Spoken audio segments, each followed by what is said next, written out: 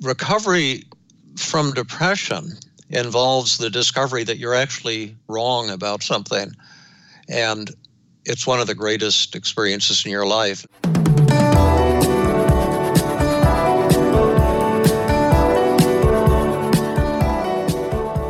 We all want to change our lives.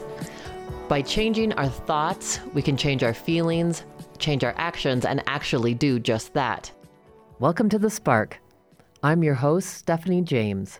Join me tonight with my interview with Dr. David Burns, legendary psychiatrist and the gentleman that popularized cognitive behavioral therapy. David helps us understand the different components to how we can do just this.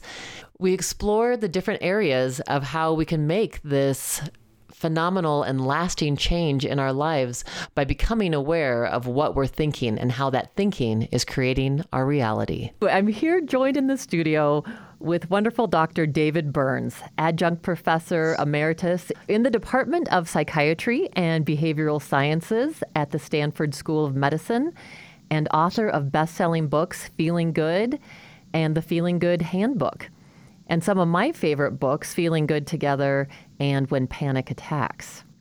Thank you for those kind comments.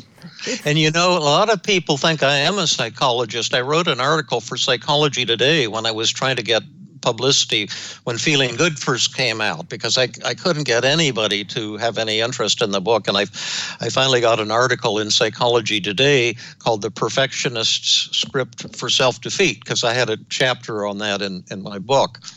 And they described me as a psychologist. And it was so interesting. But, I started out with a psychiatric bent after my residency, prescribing drugs and doing research on this chemical imbalance theory, and then shifted 180 degrees in the direction of psychotherapy. And I'm really glad that I made that switch. I'm curious, what inspired you to make that switch? It was pretty simple. Part of it was critical thinking that I'd learned in college to question things, and part of it was my clinical experience. This idea at the time when I finished my residency at Penn, and today it's still promoted, but this theory that depression is due to this deficiency of brain serotonin. The theory never made much sense to me, but I was doing research on it at Penn, and I actually won one of the top awards in the world for research on brain chemistry when I was a resident. But our research indicated that depression could not possibly be due to a deficiency of brain serotonin. And I didn't want to spend my career doing research on something that I felt in my heart of hearts was not a valid theory, that was not the true cause of depression. And then in addition, we had a depression research unit at the VA hospital, and I was treating large numbers of patients with antidepressants and all kinds of other drugs as well. And I rarely saw patients go from depression to joy. I had the occasional patient who would get a little bit better, a few who got a lot better, but most of them were hardly improving at all. And I just knew that something was rotten in Denmark. I would go to American Psychiatric Association conferences, and there would be some drug company symposium on the treatment of depression. There would be 1,000 psychiatrists in the audience. They'd be giving out free gourmet food, free continuing education credits, and they'd be talking about how this or that antidepressant cured 85% of people with depression. And I was thinking, well, why don't those patients ever come to me? I'm not seeing anywhere near that level of success. And, it just boggled my mind and kind of angered me, really. And then I heard about Aaron Beck's new approach that sounded so dopey at first, cognitive therapy. Your thoughts create depression. And when you're depressed, you have all these negative thoughts. I'm no good. I'm worthless. I'll never get better. And the idea was you can train patients to change the way they think, and it would change the way they feel. And I thought, that sounds so dopey. That couldn't be true. And so I decided to start going to his weekly conference. There were only at the time maybe 5 or 10 at most cognitive therapists in the world, and we were pretty much all in the same room learning this new model. And I tried it with some of my most severe patients, and it blew my mind because they suddenly started recovering. And they said they wanted more. I just got so excited, and I had a 5-year grant from the federal government to develop a brain chemistry research laboratory at the medical school, looking at this brain serotonin metabolism. And I said, I'm going to just send that money back. I don't want the money. I don't want to spend my life doing this. And I gave up my faculty position and went into private practice so I could really develop cognitive therapy and learn how to do it and advance it. I stayed on the voluntary faculty at Penn, so I continued to teach without pay, so I could continue to do research and work with the residents. But it was a fantastic decision that really, really changed my life, and I'm just so happy that I was able to make that change. And now with my group at Stanford, we've developed an even more powerful approach than cognitive therapy. It maintains a lot of the good stuff of cognitive therapy, but adds new powerful dimensions. We call it team therapy, and it's even way more powerful than the original cognitive therapy was. And so it's excited. I've been, although I'm retired, I treat many people every week for free as part of my training, my teaching. And just last night, I was training some of the psychiatric residents, and one of them was very, very depressed about her personal life. And a lot of us, we when we're growing up, we get rejected by someone, we feel alone and lonely and like we're unlovable, and we worked that through, and it was just absolutely mind-boggling. She just went from depression to joy and euphoria, and it's just like participating in a miracle. And then in my Tuesday group, I have a free training group for community therapists at Stanford, and we do personal work there too. And one of the community therapists was very despondent about a conflict with her husband, and as we worked through it, she completely turned the whole thing around. And she went from just sobbing to laughter, and it was just it's mind-boggling to me to have. I didn't believe techniques, therapy methods this powerful could even exist. If you'd said it 10 years ago, I would have said you're nuts. But it's been really kind of almost like a miracle or something. The therapy techniques have evolved so rapidly. Although most people aren't aware of these new techniques, most therapists aren't yet aware of them either. Well, how powerful to witness that transformation in someone. It's addictive. It's what I live for. I also have free Sunday hikes, and anyone in my training groups can come. They just show up at my house Sunday morning at 9 or 8:30 when the weather gets hot, and we go out and hike for about 4 hours on I'd say moderately severe trails, not super severe, but steep up and steep down. And we do personal work along the way. And so I get to work with maybe 2 or 3 or 4 people on a Sunday hike. And again, they pop like popcorn. They come. The other week we had a woman came on the hike, very talented and lovely woman, a psychiatrist, a brilliant woman, but she'd had some altercation with her ex and with one of her sons, and she was telling herself, I'm a bad mother. And at the start of the hike, she was sobbing. And by the end of the hike, she was just laughing uncontrollably, and it was like sheer joy. And I have kind of a Buddhist philosophy in a quasi-amateurish way, because I really don't know anything about Buddhism, but that we're all one. And so what happens is when you help a patient go into a state of elation from severe depression or severe anxiety, it happens to you at the same time. Absolutely. And so I just feel blessed to be in this profession. Well, and but in the early days, when I was a psychiatric resident, I virtually never saw that. Yeah. What an amazing contrast between those two. And, I think that you've also touched on one of the myths that people think therapists have it all together, that they've never had a problem, or that, that they're supposed to be, quote unquote, perfect people. And of course, I find the best therapists are the ones that of course, they're human. So they have real issues. They can be at that very deep place of empathy in connection with other people because they've gone through real challenges and heartache, and that they can, the best therapists have done their own work. Absolutely, and to me, that's mandatory in the training that I offer to do the personal work.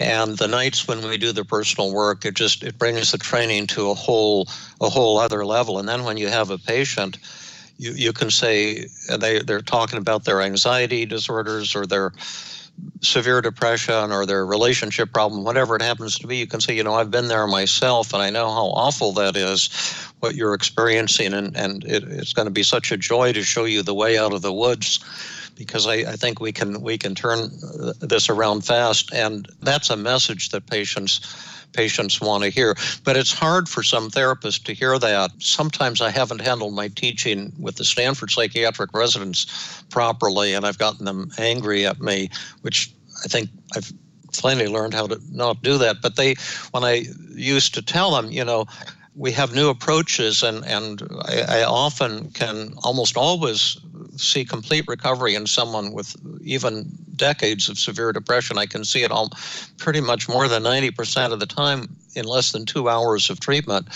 They got angry with me because they thought I was a con artist. What they're taught is so different, that depression takes years to build up, and it takes years of slow therapy to kind of chip away at it little by little to hope for even partial improvement. But the new techniques really, I think, do represent a breakthrough. And now I try not to sell it so hard to them. Try to teach with more modesty and humility, and that's about 1,000 times more effective.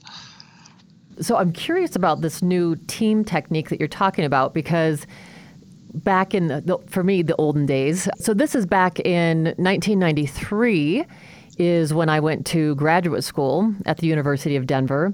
And my focus was cognitive behavioral therapy because of your influence, actually. So you've actually really impacted my life in many, many ways. I find that I use cognitive behavioral therapy daily in my practice. But before we go on and talk a little bit more about team, for those people that are listeners that aren't familiar with what cognitive behavioral therapy is, how would you define that?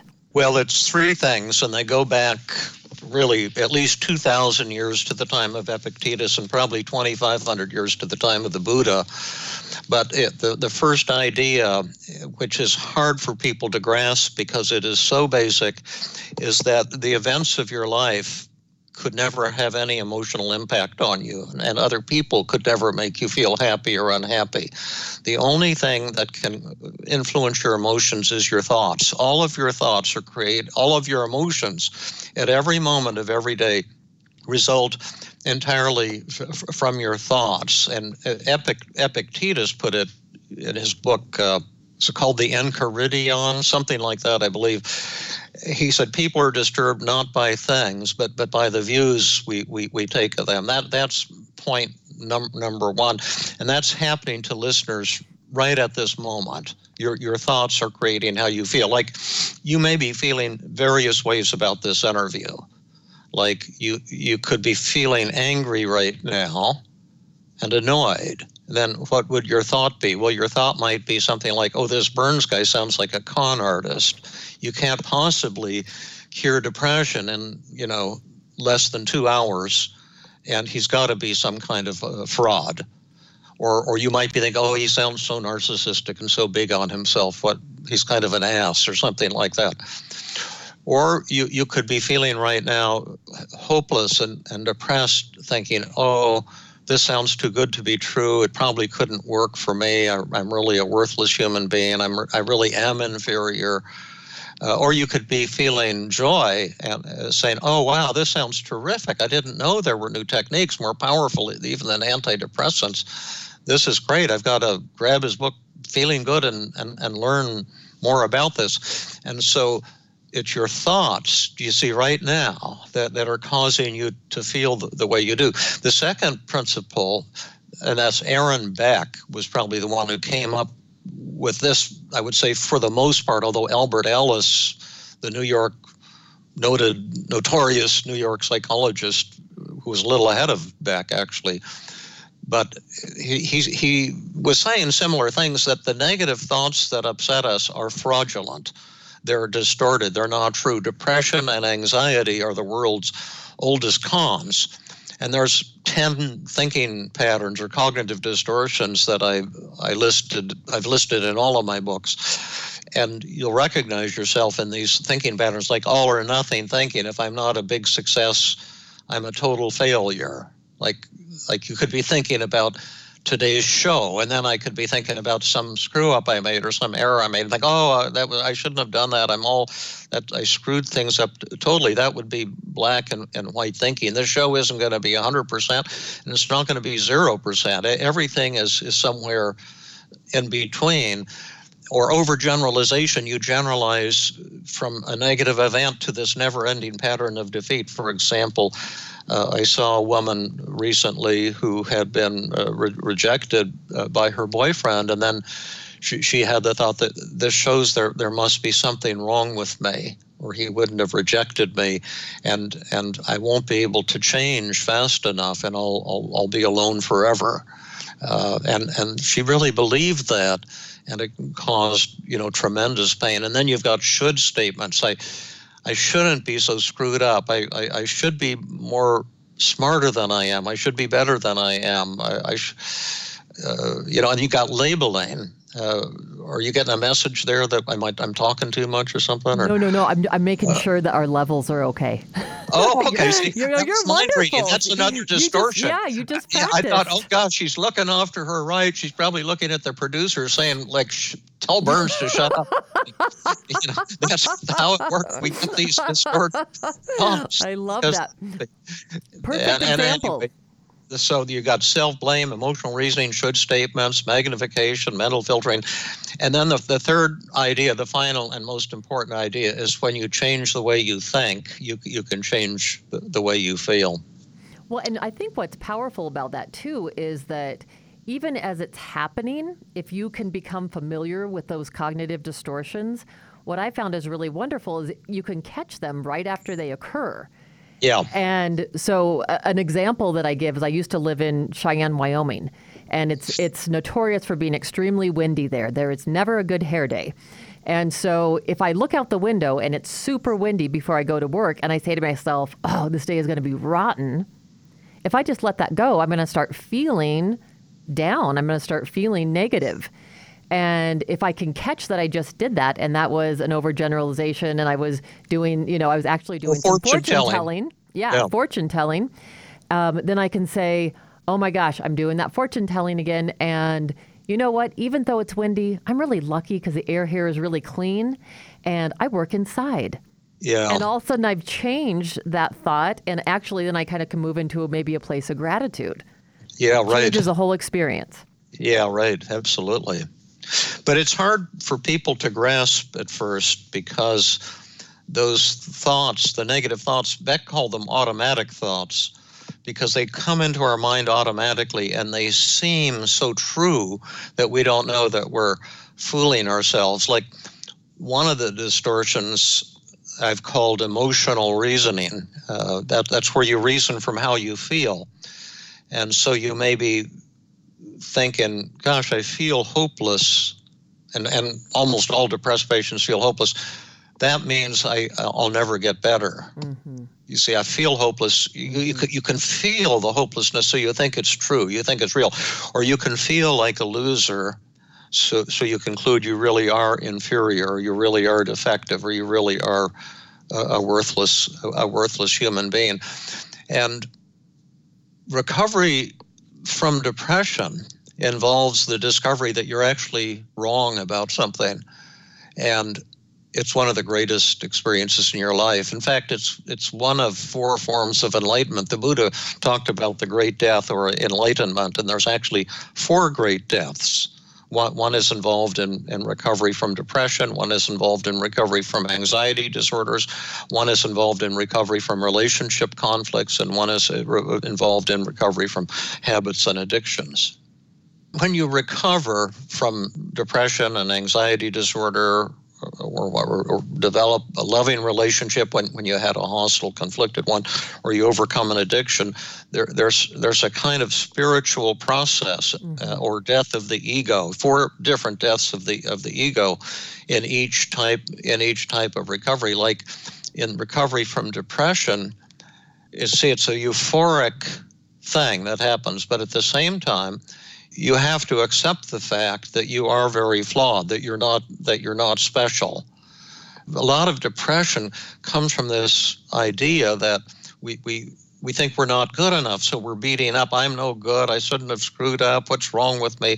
You're just beating up on yourself all the time because you have this picture of how you think you should be, and then the way you are, and they're different. And so you start pounding on yourself, thinking somehow you can turn yourself into this superhuman human being. And you can call it narcissism or perfectionism, but it's present in most depression. In fact, all depression, there's something you think you have that you don't have to be worthwhile or to be special. When I was starting out in clinical practice, I had this same tendency myself to base my self-esteem on my achievements. And I used to think, boy, I'm going to be the greatest therapist in the world. And that made me high to think that. And then when I'd have a patient recover, I'd think, oh, yeah, I'm so awesome. But when patients said to me, you're not helping me, it was such a threat to me. Mm-hmm. It was very deeply disturbing to me. And then I'd often get into a kind of power struggle with the patient, trying to prove to them that I could help them. And then after doing this for a number of years, I finally learned to say, when a patient said, you're not helping me, to say, you're right, I haven't been helpful to you. And it's painful for me too, and I can imagine how discouraged you feel, how angry with me. I feel like I haven't connected with you on a deep level, and certainly your depression scores aren't changing. Let's talk about it. I want to hear how you've been feeling. I want to hear what you have to say. And then when I surrendered my ego like that, suddenly the patients opened up. And by becoming powerless, I became far more powerful and effective. But so it's a deep kind of spiritual message, and we have to sometimes learn that message over and over again, because once you're enlightened, which is the same as saying euphoric and free of depression, then you drift in and out of enlightenment. No one's entitled to be happy 7 days a week. We all get upset. So you have to first learn how to overcome your depression in the here and now. I call that feeling better.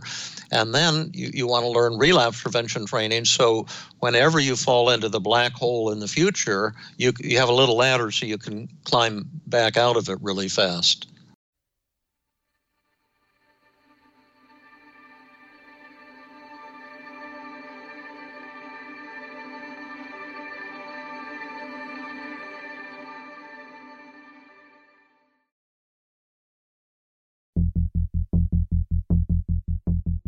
Next time on The Spark.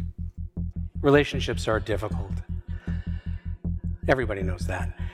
Most people think it's because of money, sex, kids, work, or who picks up the socks.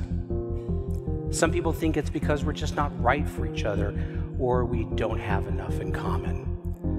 Look, it's not just you or him or her. There's actually nothing more difficult on the planet than another person. We talk with author, clinician, and teacher Dr. Stan Tatkin, who has specialized for over 15 years in working with individuals and couples about what makes relationships work and work better. Next time on The Spark. The Spark is supported by its listeners and by Audible.com. With over 180,000 titles to choose from, Audible.com allows you to listen to an immense library of books for every taste on your iPhone, Android, Kindle, tablet, or computer, including titles that have been featured on this very program, such as Molly's Game by Molly Bloom and The Abundance Effect by Justin Morales. Audible.com has a special offer for listeners of The Spark, which includes a free audiobook of your choice and a 30-day free trial. Learn more and get your free audiobook now at thesparkpod.com/audible. For you, it sounds like, the death of the ego for you And for a lot of people, when you're talking about that needing to be special and needing to be, the expert or the, Yeah. That once we can attain that and change our thoughts around that and let go of that, that's where this euphoria comes from. But it's not going to be 24/7, and it's unrealistic to think. I've heard too, when people are practicing meditation or mindfulness, they say, the goal is really about peace. It's not happiness. Yeah. You know how the Buddha became enlightened? Sitting under the tree of... Yeah, but you know what happened sitting under the tree? What? Well, he was on the verge of death, and he'd been doing all these extreme things, trying to find enlightenment, and he'd been meditating and nothing happened, and he'd been fasting, and he was down to something like 57 pounds or something, and trying to eat 1 grain of rice a day or some severe thing, and it was all BS. Meditation is BS. Fasting is BS. It's just a lot of junk that he'd been taught that was going to lead you to enlightenment. And he was almost dead, and some woman was walking past and saw this poor guy, just skin and bone. So she brought him a dish of sweet rice pudding. And he grabbed it and he said, "Oh, shit." I'm not sure how to say that on your radio show. And he said, "I'm just going to eat this effing pudding." And he ate it. He felt so good that he got enlightenment. It was when he finally started violating the rules and stopped trying to be so great. And then he got his enlightenment. I love that. Isn't that neat? I love that story. Enlightenment through pudding. I think that's perfect. Yeah. That's the way it is for the rest of us too, and I've learned it a lot from cats. I used to be a dog person. I hated cats because they're so narcissistic and they threaten my own narcissism, so I resented them. But my wife converted me after our beloved Samoyed died up to age 14 a number of years ago, and so we started adopting feral cats that would pop into our yard, and we turned some of them from violent, paranoid creatures into sweet, loving. Became my best friends in the world. Some of the cats we've had, and they've really, but they've none of them are special. They're not purebreds. They're just like what we called alley cats when I was growing up in Denver. They'd be in the alleys and they'd eat the garbage, and they were wild, and they were like that, and a lot of them had scars from fights they'd been in, and when they came to us, they had fleas and worms and all kinds of stuff like that, and they were never special, but they just loved me, and I loved them, and when we were together, this is one that I lost about 1.5 years ago. He went out hunting Obi in the middle of the night and never came back. We'd had him for about 8 years, and he had become my best friend in the world. But when we were together, just the heavens opened up. You talk about gratitude. It was like joy beyond anything you can describe.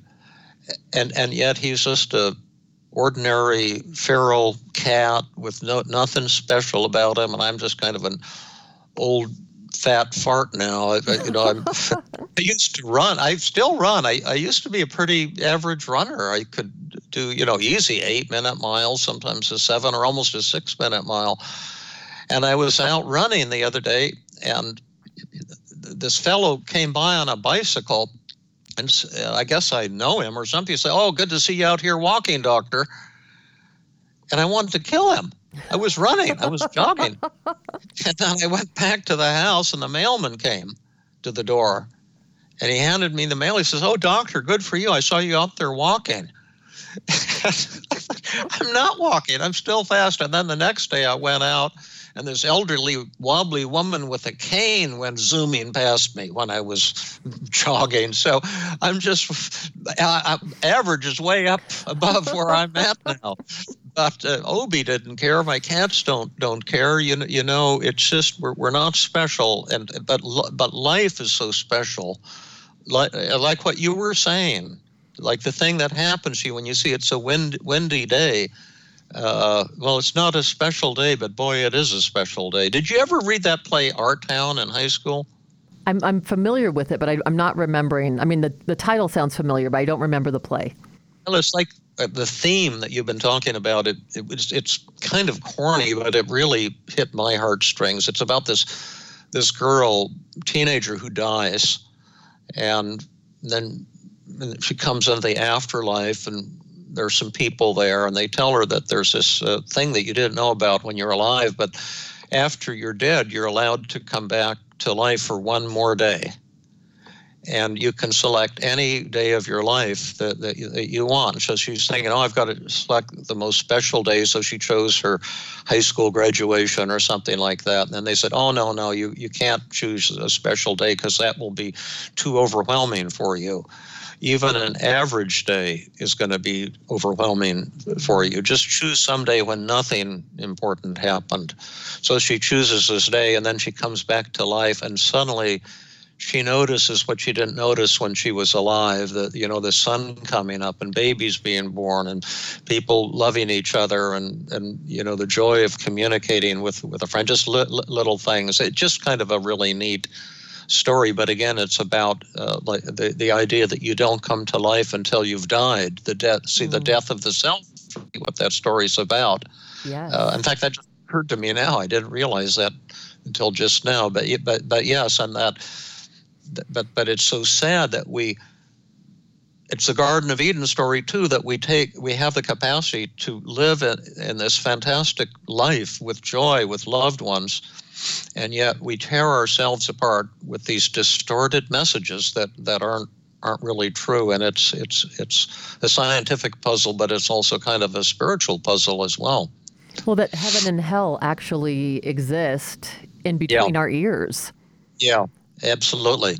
And that's so going back to a little bit of how we can untwist our thinking, because so much of our negative thinking, and when people are depressed or people are anxious, any of us really, we're such habitual thinkers.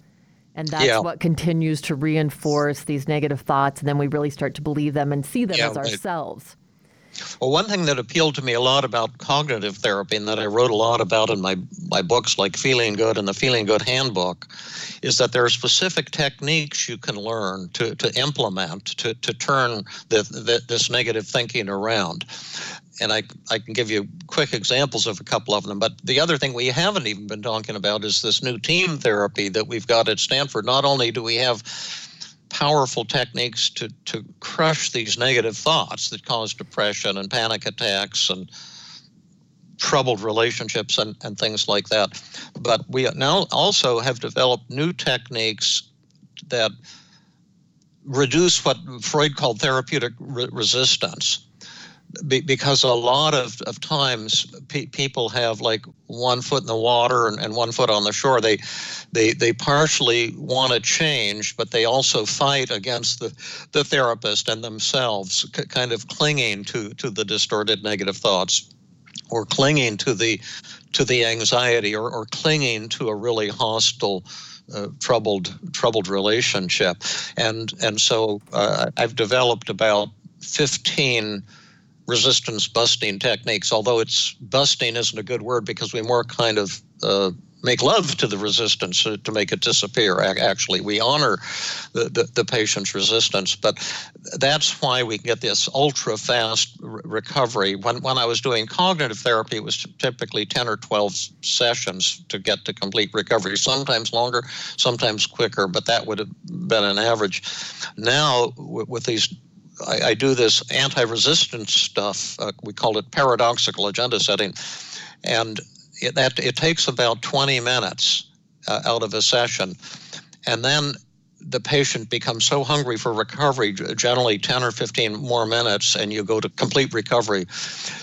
To give a commercial, which I'm not supposed to do, but some of the listeners, might have an interest in visiting my website. I know they have your show, which is just fantastic, but it's feelinggood.com, www.feelinggood.com, and there I've got my Feeling Good podcasts and Feeling Good blogs, and it talks all about this new TEAM, team therapy. you can actually hear live therapy sessions now on my website. There's one with a woman, Marilyn, to talk about, do our thoughts create depression? You see, she came for a session and she had just been diagnosed with stage 4 lung cancer. And she had never smoked, and so it was a tremendous shock to her. And she came in with the most severe depression, anxiety, and rage a human being can experience. And yet in a single session, by changing her thinking pattern, her depression completely vanished. And then there's a one with a wonderful fellow, Mark, a physician, who was convinced he was a failure as a father. And then I did one just about 2 weeks ago with a beautiful and brilliant young woman, Daisy, who had a pretty rough childhood and has recently been having difficulties conceiving a baby, and then was very self-critical of herself because of that. And again, you can see her being transformed from severe depression and sadness and despair and hopelessness to just tremendous joy in a single therapy session. There are extended sessions. The session has to be I need about 2 hours with someone to complete a course of therapy. But in the early days when I just had cognitive therapy, I almost never saw that. Like one of the cognitive techniques, just to give listeners a quick example of how it works, is called the double standard technique. I've developed 50 or 100 of these techniques, and if one doesn't work for you, then you try another and another. We can always find the technique that works for somebody. But for example, the woman I was mentioning who had a boyfriend rejected her, and then thinking, this shows that I'm defective and there's something wrong with me and it's all my fault and I'll never grow or change fast enough. I'll probably be alone forever. But what a sad thing, and what a beautiful person she was, a beautiful woman with just so much spark and so much going for her. It was really heartbreaking to see her thinking like this. But I think most of us have thought like that when we were rejected and growing up at some point along the way.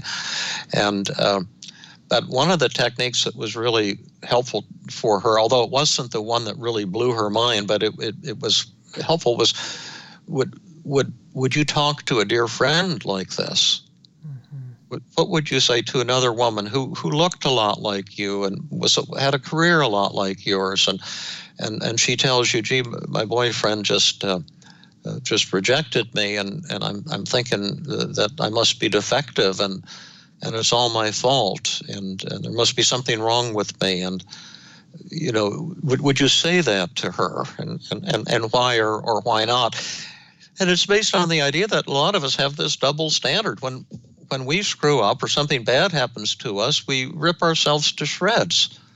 And yet, if a loved one or a friend had the exact same problem, we would be so warm and compassionate toward them and much more realistic. And then the question is, would you be willing to talk to yourself the way you would talk to a dear friend?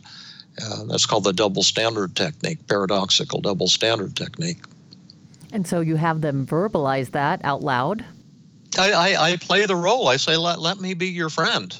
Okay. And let me tell you, this happened to me. What do you think about me? Do you think I'm defective? Do you think it's all my fault? You think I'm going to be alone forever? And then generally the person comes out with very compassionate, loving messages, and then I kind of examine them and say, is this true, what you're telling me? It sounds good, but maybe you're just blowing smoke in my face, until I get the patient to absolutely disprove the thoughts. There's a great example of that on my website, and I would send you a copy of this if you wanted. I'm marketing a video.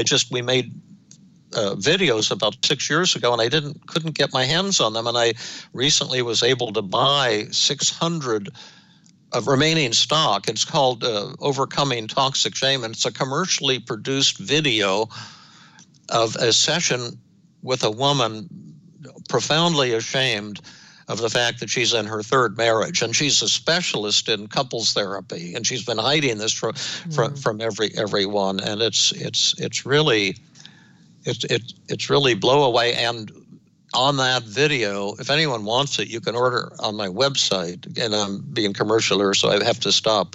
Yeah. But I'm selling it deeply discounted. But I'll send you one for free if you'd like one to see it, because we had 2 television camera people with commercial cameras, and it's just a beautiful session. And you can see one of my colleagues, Angela Crum, using the double standard with this woman, Melanie, and she absolutely just blows her own negative thoughts out of the water. It's so inspiring. Tears will come to your eyes when you see it happening.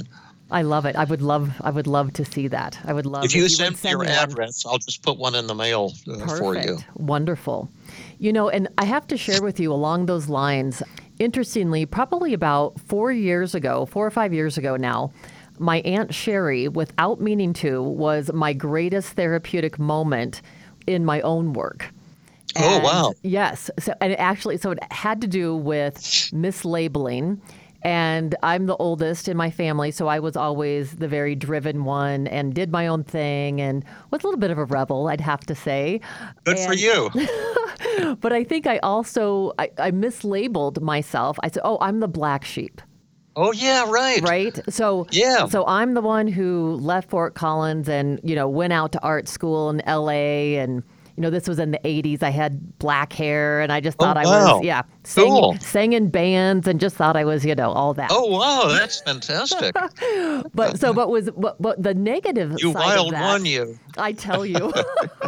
But the interesting part of that, defining myself as the black sheep, I always felt a little outside of my family. Yeah. Even though they were very close, and we had this wonderful family. And then when my parents divorced, actually. And this also led to the black sheep stereotype I put on myself. When my parents divorced, I moved out with my dad, and so I was super close with my mom's family. And I thought, oh, see, they're all mad at me. I'm mind reading there.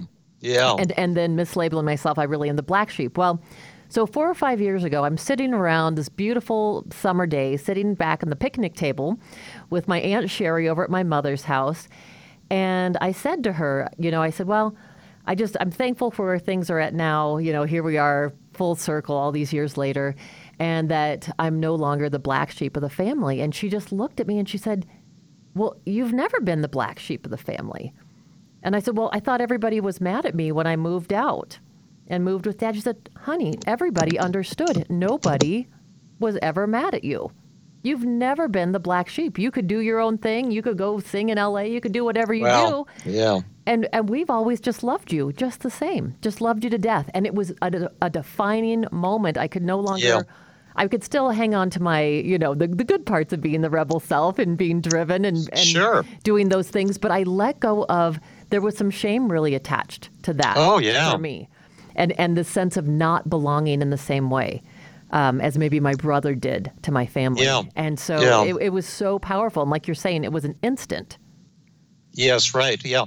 Yeah. In fact, usually when recovery happens, it's kind of an instantaneous thing in my practice. And I have this idea, I almost call it a fractal therapy, because I don't know if you're familiar with fractal geometry, but it's like a little formula that can be repeated. It's like a third grade level formula, but it can be repeated over and over on a computer, and you can make these fantastic pictures with it. Like you could turn it into a beautiful multicolored parrot with one kind of formula, and then you change it and it'll become the coastline of the eastern United States or a countryside. And it's a new form of mathematics, but it just, if you say turn it into a landscape, if you zero in on any tiny piece, a leaf or a trunk of a tree or a piece of dirt, and go smaller and smaller, it will always look exactly the same at the basis of it. It's just the same thing over and over again. It's really weird. And that's how I think of psychotherapy as, is that I can only help a person for one brief moment in their life, like a 2 or 3 second moment when they're upset. But in that moment, we'll understand everything, because all their suffering is contained in that moment. And at the moment they recover, they'll understand the solution to all of their problems. And so that I see recovery as something that happens almost instantly. You have to build up to it. It takes about an hour and 30 minutes roughly for me to get the patient to that level when that magical thing happens. But again, this is not the way I was trained to think about therapy when I was in my psychiatric residency training. It was this long thing that goes on for years. I gave a presentation recently in San Francisco at a psychoanalytic conference. They wanted to have a token cognitive therapist there. And I was talking about how we're trying for this ultra-fast recovery and seeing it now with most patients. And then they had a panel discussion, and there was this famous woman psychoanalyst from San Francisco there, and she has some kind of institute, and she leaned over and whispered in my ear that most of her patients have been in therapy for more than 10 years now, and 2 or 3 of them are just starting to make little baby steps forward. And she was saying it not to brag in a way and to put me down. It's kind of like I'm doing the pure gold and you've got fool's gold going here. Well, Is that interesting? It's so interesting. And I think it's so exciting what you're doing right now. And I want to hear more about it. And maybe we can schedule a time again where we could just talk about the team approach. And because there's a lot of cool vignettes, and I could show you how it works and how you do this positive reframing and stuff. I would love to do that, because maybe this could just be a 2-part interview, because there's so much. Feeling Good Part 1. Feeling Good Part 1 and Feeling Good Part 2 coming up. And I just want to thank you so much, Dr. Burns, for being here with me. And what a delight. You are a person I could sit and talk to all afternoon and evening, and I just appreciate this opportunity so much. Thanks. It's been a real honor working with you. I'm very grateful. Thanks.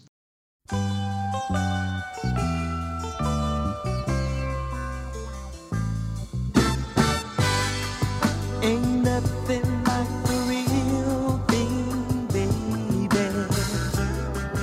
Ain't nothing like the real thing. There's so many times when we feel like life is out of our control and that we're not able to make any kind of change. It's easy to get caught into helplessness. It's easy to get caught into feeling like I'm going to be stuck in this place in my life forever. When we become aware of how we're thinking, there's so much power in that, because so often we just go on automatic pilot and we're unconscious. So by starting to understand how our thoughts, and even more importantly, our negative thinking, distorted thinking, our thinking errors, are the things that keep us caught. They keep us in this false belief in ourselves. And so by identifying and understanding what it is we're thinking and how it affects us, we can start changing the way we think. We can realize that they're just thinking errors, and we can take away their power by putting those thoughts to the test. When we're able to identify our thinking errors, we're really able to start changing the way we feel. And we can start changing then the way that we're acting. These are all interconnected. When we start realizing that if maybe I had said I'm a failure and I'm mislabeling myself, and instead maybe I just failed at one endeavor, we can go back and say, you know what? The truth about me is I'm willing to get back up and I try hard. And when I start thinking about how actually I'm willing to try hard again, even if I made a mistake or even if I failed, I start getting in touch with my own resilience. And that makes me feel empowered. And when I feel empowered, then my action is I'm going to get up, I'm going to get on the horse, I'm going to try again. And that is the power of being able to change our thoughts. My conversation with David Burns was the proof of how we can do this. We don't have to go to therapy to do it. We don't have to take a drug necessarily to feel better. We can do this work on our own by starting to identify what thoughts are getting in our way, what thoughts are the erroneous beliefs. Feeling good really comes down to choosing how we want to think about ourselves and realizing we actually have the power to change our thoughts. We don't have to be stuck just because we've thought something for so long that it's become a habit. We can enhance our lives, feel the way we want to feel, and then start living the kind of life that we truly want to live. Remember, The Spark is your show too. If you have questions, feedback on the show, or if you're going through something and need a little help, we'd love to hear from you. Continue the conversation with us at our website, thesparkpod.com, and on Facebook, Instagram, and YouTube. New episodes of The Spark air Wednesdays at 7 p.m. Mountain, and podcast episodes are released the same day. To make sure you don't miss an episode, subscribe to the podcast on Apple Podcasts, Google Play, Stitcher Radio, or wherever you get your podcasts. The show is not a substitute for professional care by a doctor or other qualified medical professional and should not be considered medical advice. If you're having a mental or physical health crisis, please seek treatment immediately. The Spark is produced by NoCo Media Limited, which is solely responsible for its content. Thanks again for listening. This has been The Spark, igniting your best life. I'm Stephanie James.